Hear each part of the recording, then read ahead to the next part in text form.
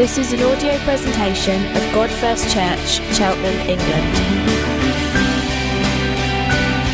A community of Jesus followers, worshipping God first, proclaiming God first, and together living God first lives. For more information, visit our website at godfirst.org.uk.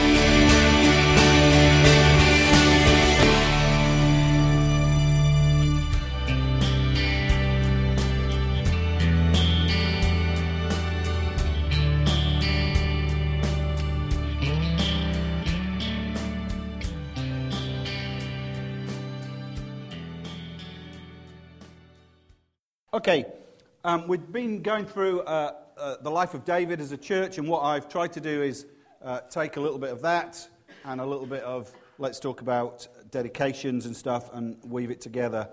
So let me pray and let's get to work. Father, we thank you for this day. We thank you for new life. We thank you for your fathering love and care for us. And I pray, Lord, this morning as we walk through this talk, that you would speak to us, that you'd open our eyes and open our hearts, challenge us, refresh us, engage us with you. Amen.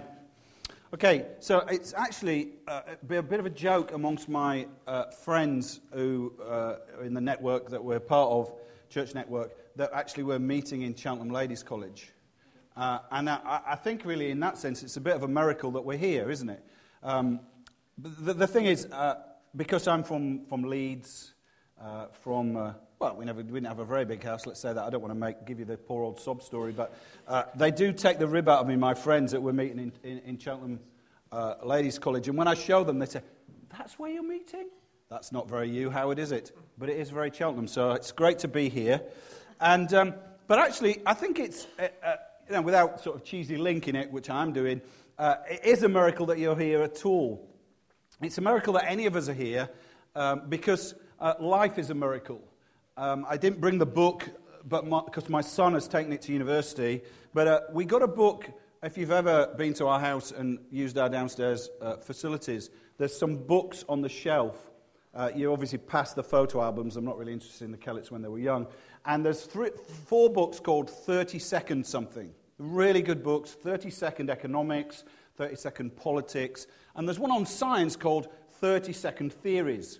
Now, why I recommend those books and why they're good in the toilet, because in 30 seconds you can read about really intelligent stuff and make you sound really intelligent. So I'm about to sound really intelligent, I hope, because I've read some stuff. But one of the things, if you read that book, is it's got theories about life on Earth. And one of the things that struck me was a picture of Goldilocks. I couldn't find the actual picture from the book, but a picture of Goldilocks. You know the story of Goldilocks, that she's tasting the bear's porridge, and one bit of porridge is too hot, one bit of porridge is too cold, and the other porridge is just right. And actually, in the book, there's a thing called the anthropic principle. And from people, thropic meaning turning or liking. It means, it basically is this idea that the world is kind of really well suited for people to live in. There's something almost like this cosmic welcome mat. The universe is and life in it is just right for us to live. It's not too hot, not too cold. And there's 15 factors. I'm not going to go into them now, but there's 15 factors that are finely balanced, almost as if you imagined a row of 15 dials that went from 0 to a million or a million. And they're all finely balanced to get life as we know it. Francis Collins, who's not a Christian, he's the director of the Human Genome Project, said this: when you look from the perspective of a scientist at the universe, it looks as if it knew we were coming. There are 15 constants that have precise values. And if any one of those constants was off by even 1 part in a million, or in cases by 1 part in a million, the universe could have actually not come to the point where we see it. Matter would not have been able to coalesce. There would have been no galaxies, no stars, no people, no planets, no Freya. And actually, the whole thing's finely tuned. One of I saw an illustration that said if you stretched a ruler in inches or centimeters if you're younger, if you stretched a ruler from one end of the galaxy to another, and that represented the force of gravity, if you were to move the force of gravity just 1 inch either way, life wouldn't exist. If you moved it 1 inch too much, then everything would collapse on itself. If you moved it 1 inch the other way, everything would blow away. And you can do that with a whole lot of stuff, right down into the kind of center of atoms. The forces that hold the nucleus and the electrons of an atom together are so finely balanced. Not too strong, not too weak, but just right.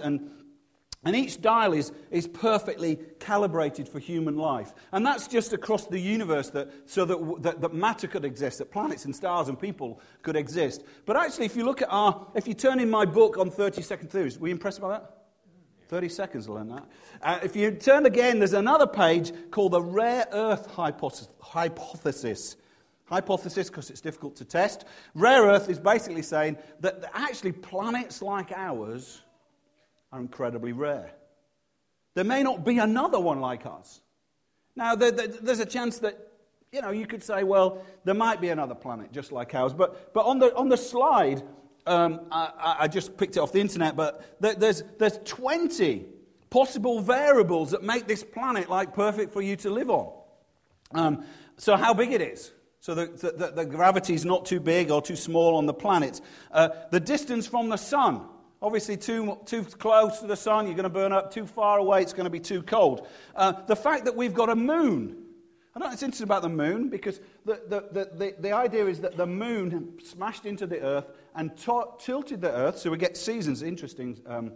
Vic prayed that at the beginning. She loves the seasons. But the moon stops us doing this. Stops the planet wobbling.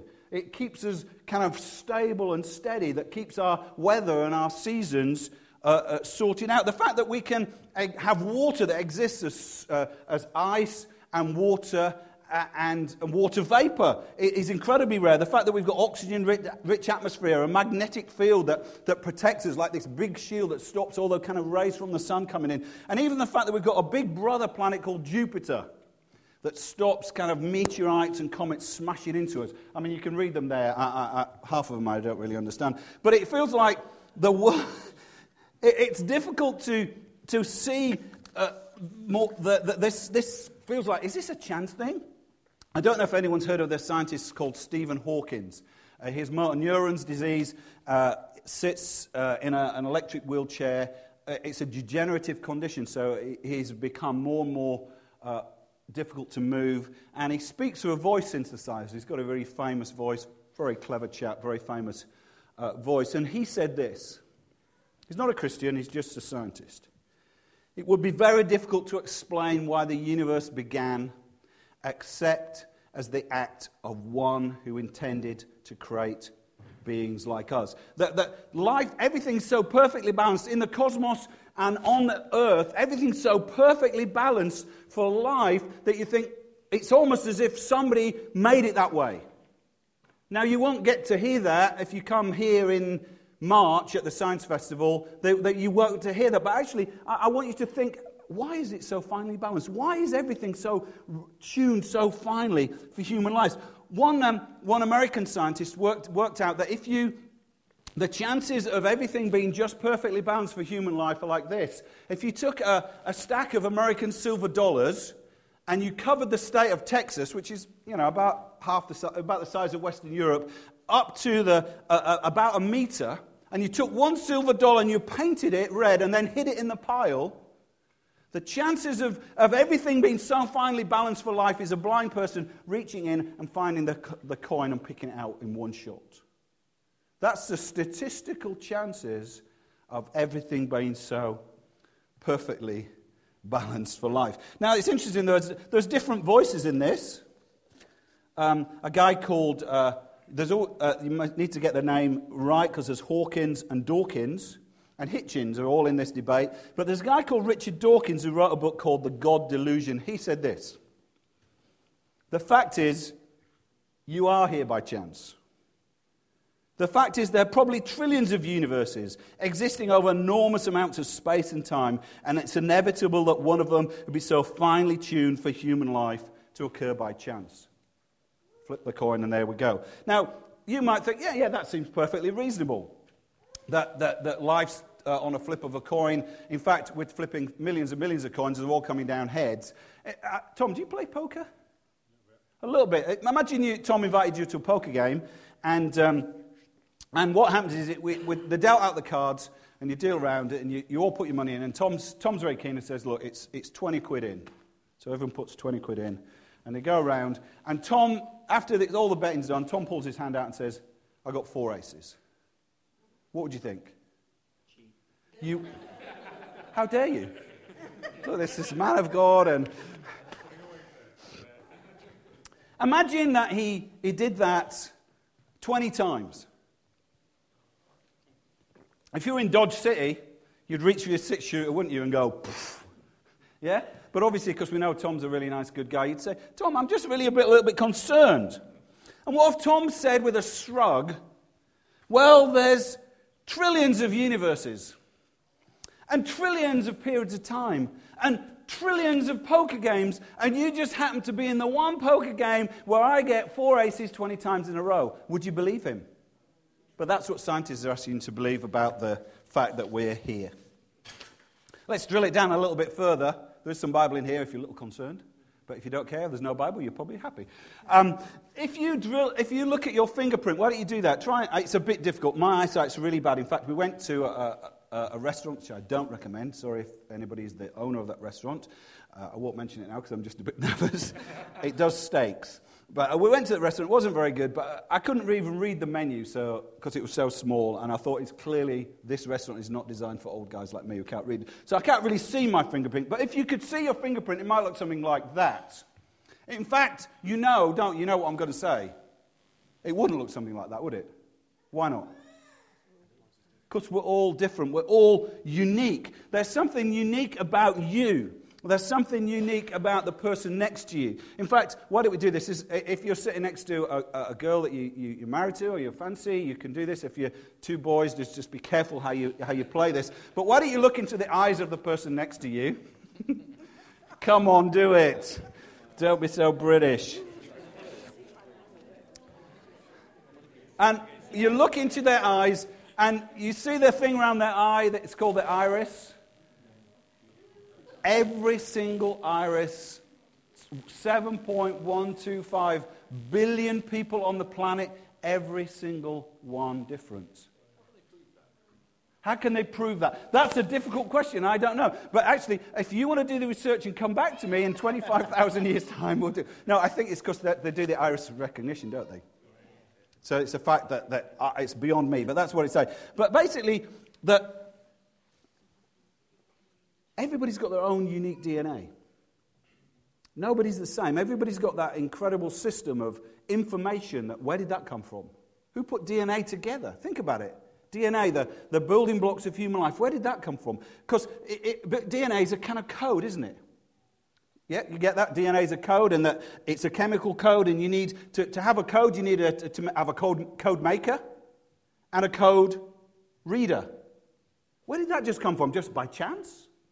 But yet, right in the middle of every cell in your body, there's something that says, perhaps these 4 chemicals, and just arrange them in a code that means something to when human bodies are made, when Freya's knit together in Lucy's womb, that those chemicals said that she's going to turn out like that. The code said that's what she's going to look like. She's going to look like Tom. Bless her. There's something about human life that's truly amazing, and I know that if you're married and you're trying to have children, that I understand how difficult that can be. A really good friend of mine, his sister tried for a long, long time to have kids and felt the pain of not being able to do that. But if you're fortunate enough to be able to have kids, and Tom and Lucy, when they held, they're quite good at this now. They've had 4 goes. When you hold a child in your arms, there's something wonderful, isn't there? If you're a parent, there's everyone else now. I'm not going to nod because he might be leading me into a difficult thing where I don't agree with him. But there is something wonderful about holding your kids in your arms. And I know there's a whole lot of stress about, oh man, they keep you awake and but I was just saying to somebody in the break, my eldest just went off to university. I'd have all that time again. Because there's just something so wonderful about human life. There's something so wonderful about holding a child in your arms. That you don't really say, isn't this an amazing chance coincidence? Now, I like to joke with my kids, and they're out on kids today, so it's all right in youth. But I like to say to my kids, I made you. And you know what that does to them? They go, oh my word, I cannot imagine such a horrible thing as mum and dad, please don't talk about it. But I like to joke, I made you, but I know that really I didn't. I'm just kind of important, I played my part. Didn't last very long, but I played my part. And Naomi played her part. You guys, obviously, it's not a problem for you. But obviously, I played my part. But I know that really I haven't made them. I've just been a participant in something far more wonderful, something far more creative. And I didn't ever look at Zach or Jotham or Damaris and say, as one philosopher said, you're an amazing accidental co-location of atoms. We're not. We're much more than that. And you know that. And you might have your view and you might have your decision, but you know that. When you look in your mirror, you know that there's a you there. And you don't think I'm just an accident. And in fact, it's been quoted a few times today. King David, some of you might know him, David and Goliath, the guy from that story, he wrote, and we're looking at following his life, he wrote a psalm called 139, and I didn't prompt everyone, but everybody seems to have quoted this morning because it's a brilliant one for a dedication. He said this, "For you created my inmost being." Right down in the cell nucleus, right down in the cell structure, right down in the inner organs. You knit me together in my mother's womb. I praise you because I am fearfully and wonderfully made. Your workmanship is marvelous. How well I know it. You watched me and I was being formed in utter seclusion. I was woven together in the darkness of the womb. Your eyes saw me before I was born. I think Lucy quoted this. Every day of my life was recorded in your book. Every moment laid out before a single day had passed. Now you can say, well, this is 3,000-year-old pre-science ignorance. He didn't really know what he's talking about. But actually, I think the more you dig into science, the more you dig into human life, the more you dig into cosmology, the more you dig into why we're here, you end up having to say, isn't life amazing? I think you have to push something down to say it's just chance. You have to know there's a sense where we're handcrafted, woven, knitted together is the words that David uses, almost uniquely created by God. He said, "For I created your inside, your innermost being, I knit you together. Your workmanship is marvelous."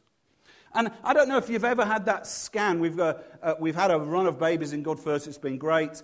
And we've just had another lady who's pregnant, and she, I think about a week ago, went for a 12-week scan. And there's something quite exciting and unique about that. Who's had that experience where they've... You can put your hand up. I'm not going to take your names. You want to do this, don't you? You want to... Look at my picture. It's on the fridge. They print you 3 or 4 now, don't you? I mean, in my day, they print you 1. It's like, if you want more, you've got to pay. Obviously, in Cheltenham, there's plenty of money, so they print. You get a whole, and it's wow, isn't it amazing? I mean, we looked at our third one, and we thought she's going to be beautiful. She's going to be a supermodel. Her legs were long. I thought, I hope she's not a bloke. But I thought, but you look and think, wow. And I think you can see the delight that we have. You can see that in what God does when He says this: "I watched you." David says it the other way: "You watched me." God, you watched me as I was being formed in the darkness, in the dark womb, almost as a scan in there. When I was woven together in the dark womb, your eyes saw me before I was born. And I don't think that God was indifferent about that, even though there's been billions of people that have lived on this planet. In fact, there's more people alive now than ever lived. Just work that one out. But billions of people on this planet. I don't think God is indifferent about it. I don't think he's a production line God who's just punching out humanity. The fact that we're all unique, the fact that we're all handcrafted, the fact that we're all unique in our DNA and our irises and our fingerprints and our personalities. God's not just cranking out humanity, he's crafting each one. Crafting each one. I mean, what's the alternative? To say, well, we're just atoms, we're just chance? If you work out what you're worth, and I'm not talking about your net worth, your financial worth, what you've got in your portfolio or lack of portfolio, or how much your house is worth or not worth, which we seem to obsess about, but the only people that are winning are bankers. Sorry for that little political point. But, we obsess about all those things. But actually, what are you really worth? If you believe you're a collection of atoms, you're worth 50 quid. Because 61% of you is 7 buckets of water. You've got enough lime to whitewash a shed. Lime being calcium carbonate. Enough fat, I'm not going to give you the chemical formula for that, for 7 bars of soap. Okay, C6, H12, okay. You've got enough sugar for a small jam jar full. Enough salt for 6 salt cellars. Enough carbon for 9,000 pencil leads. Enough phosphorus for 2,200 match heads. Enough iron for a 1-inch nail. Enough sulfur for a spoonful, and other metals 30 grams. If you were to boil yourself down and weigh yourself up and take yourself to a chemical traders, you're worth 50 quid. But actually, we don't believe that what we're worth is based on the chance accidental co-location of atoms. We believe that there's something more, that there's something more important that makes you who you are. And I would say that thing that makes you who you are, that thing that makes you your uniqueness, not just your DNA, but it's that network of relationships around you. That's why family is so precious. That's why friends are so precious. No one else fills your network of relationships. You're defined by those things. And in one sense, you have your who you are, you have your identity in those who loves you. So to be loved is the most amazing thing. To be loved makes you incredibly precious. But actually, the God we believe that knit together Freya in Lucy's womb, the God that knit you together in your mother's womb, actually is not just a creator. Much more than that, he says, I'm a father. Jesus doesn't say, pray our creator, which would be an amazing thing to pray. It says, praise our Father. There's something much more close, much more intimate, that God is a Father, that He loves us. And there's nothing that gives a person more value, more significance than being loved. And when you're a parent, I said goodbye to Zach when he went off to Bristol, and his room did feel like a prison cell to me. It kind of like bricks, painted white bricks, 2 really thin slits for windows. I thought, poor guy, he's going to be living in this prison cell. I said, have you got any posters, make it friendly? And he was like, oh, Dad, don't worry about it. And as we're going, I put my arms around him and gave him a big hug and said, Zach, I love you. And I started to fill up, and he's like, he's like, for just goodness sake, get a grip. Naomi's like keeping it together, and I'm thinking, I'm going to be strong, but I'm starting to fill out. And I said, tonight that was difficult. And that was all right. And then I put the bikes away in the evening, and where Zacky's bike was a space. And I thought, oh man, I'm going to miss you. Now, he hasn't died, but I'm going to miss him because there's something about loving someone that just gives you fullness, and something about being loved that's amazing. Let me just tell you a couple of stories, and then we'll land this thing. Forgive me if you've heard this story before, but I picked up this story in the New York Times. It was about 6 years ago. It's a bit hard-hitting, so I apologize. It says, an 18-year-old Kentucky woman was killed this Thursday afternoon after she ran in the road to save her child. She was hit by a motorist on Route 49. Tasha Douglas managed to throw her 2-year-old son from the road, keeping him from harm. But she died instantly from the impact of the 1996 Chevy. It was an accident, said Sergeant Russell of the Sheriff's Department. The child just wandered into the roadway. The mom went to get the child out of the road, but she was unable to get herself out of the way. At the time of the accident, she'd just been packing the car, and she'd said to the toddler, "Just stand there." And the toddler strayed into the road. Her uncle said she took her eyes off him for a second. And you know how 2-year-olds are. Friends and family said her final act was a testament of love to the child she'd known and the kind of mother she was. Everyone's going. Is this really disturbing? I'm sorry. Family and friends says her final act was a testament to the love she had for a child and the kind of mother she was. I don't even think he would have thought twice about it. And even if she had time to think about what she was doing, I'm sure she would have done the same. She'd done what every really good mom would. Now, it's interesting, isn't it? It's kind of disturbing, but why do we do that? The biologists would tell you that you do that because your kids carry your DNA and you want them to survive. The selfish gene that you want your kids to carry your DNA into the future.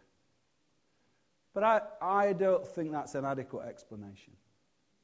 I think we do that because we're created in the image of a God who does that. Of a God who gives himself. A God who lays down his life for us. Let me tell you one more story, and then we'll finish. This comes from a book called Love Beyond Reason by John Ortberg. He says, the test of love is that it gives itself even when there's no expectation of return. He says, this is what makes a person truly valuable.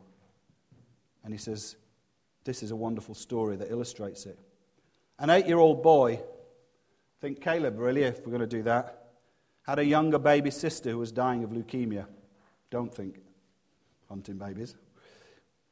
He was told that without a blood transfusion, she would die. His parents asked if they could test his blood to see if it was compatible with his sister's. The little boy said, sure. They tested it and it was a match. And then they asked the little boy if he would give his 3-year-old sister a pint of his own blood. And because that could be her only chance of living. The little boy looked at his mum, looked at his dad, and thought for a moment and said, I need to think about it overnight. It's interesting when you hear Caleb making very mature comments. You think, 6-year-olds know. And he said, I need to think about it overnight. The next day, he got up, and as he was having his breakfast, he took his mum's hand and said, I will give my sister the blood. They took him to the hospital, and they put him on a trolley, which was quite scary, and they laid him beside his 3-year-old sister. They were both hooked up to intravenous drips. The nurse began to take a pint of blood that would be given to his sister. The little boy lay silent as the blood that would save his sister dripped into a clear bag near the bed. The doctor came over and said, how are you doing? The little boy opened his eyes and held his mum's hand and said, how soon until I start to die? The little boy had gone to bed thinking, if I give a pint of my blood, that's going to be me. He thought it over and thought, actually, am I willing to give my life for my sister? I don't know if it's a true story, but it'd be great if it was, but there's something about giving yourself. There's something about saying, I pour myself out for someone that because they're unique and because they're loved, and I'm going to do that. And you know where I'm going with this. You know where I'm going with this. Why do we do that? Why is there something in humanity that does that? I believe it's because we're knitted together by God. We're fearfully and wonderfully made. And when we find God, when we live with God as Father, it produces that kind of self-giving love. And so as Tom, I just want to say, as you kind of take Freya, and you take your other kids and anybody else who's a parent here, that's what we're asked to do. We're asked to live so our children think, this is what God's like. That's the privilege and the challenge of being a parent. That you live saying, If I'm grumpy and angry and I'm never satisfying my kids and I only delight in them when they do well at school, which is what my kids say about me, then they're going to think that God is grumpy and angry and always unhappy, and the only way to earn his love is to do your best. But if you really drill down in me, and if you really drill down in people and men and women created in God's image, there's something that says, no, I'd give you everything. You can have the whole 8 pints. I've never been asked to do that for my kids. I don't know if I'd run the road to save them. But I know that the story of the Bible is that Jesus did stand in the oncoming traffic of our self-destruction, the oncoming traffic of our rejection of God, and poured it all out. Poured it all out. Gave it for us. So when you think about children, and when you think about yourself, think, I'm unique and I'm precious because I'm loved by a God who gave himself for me.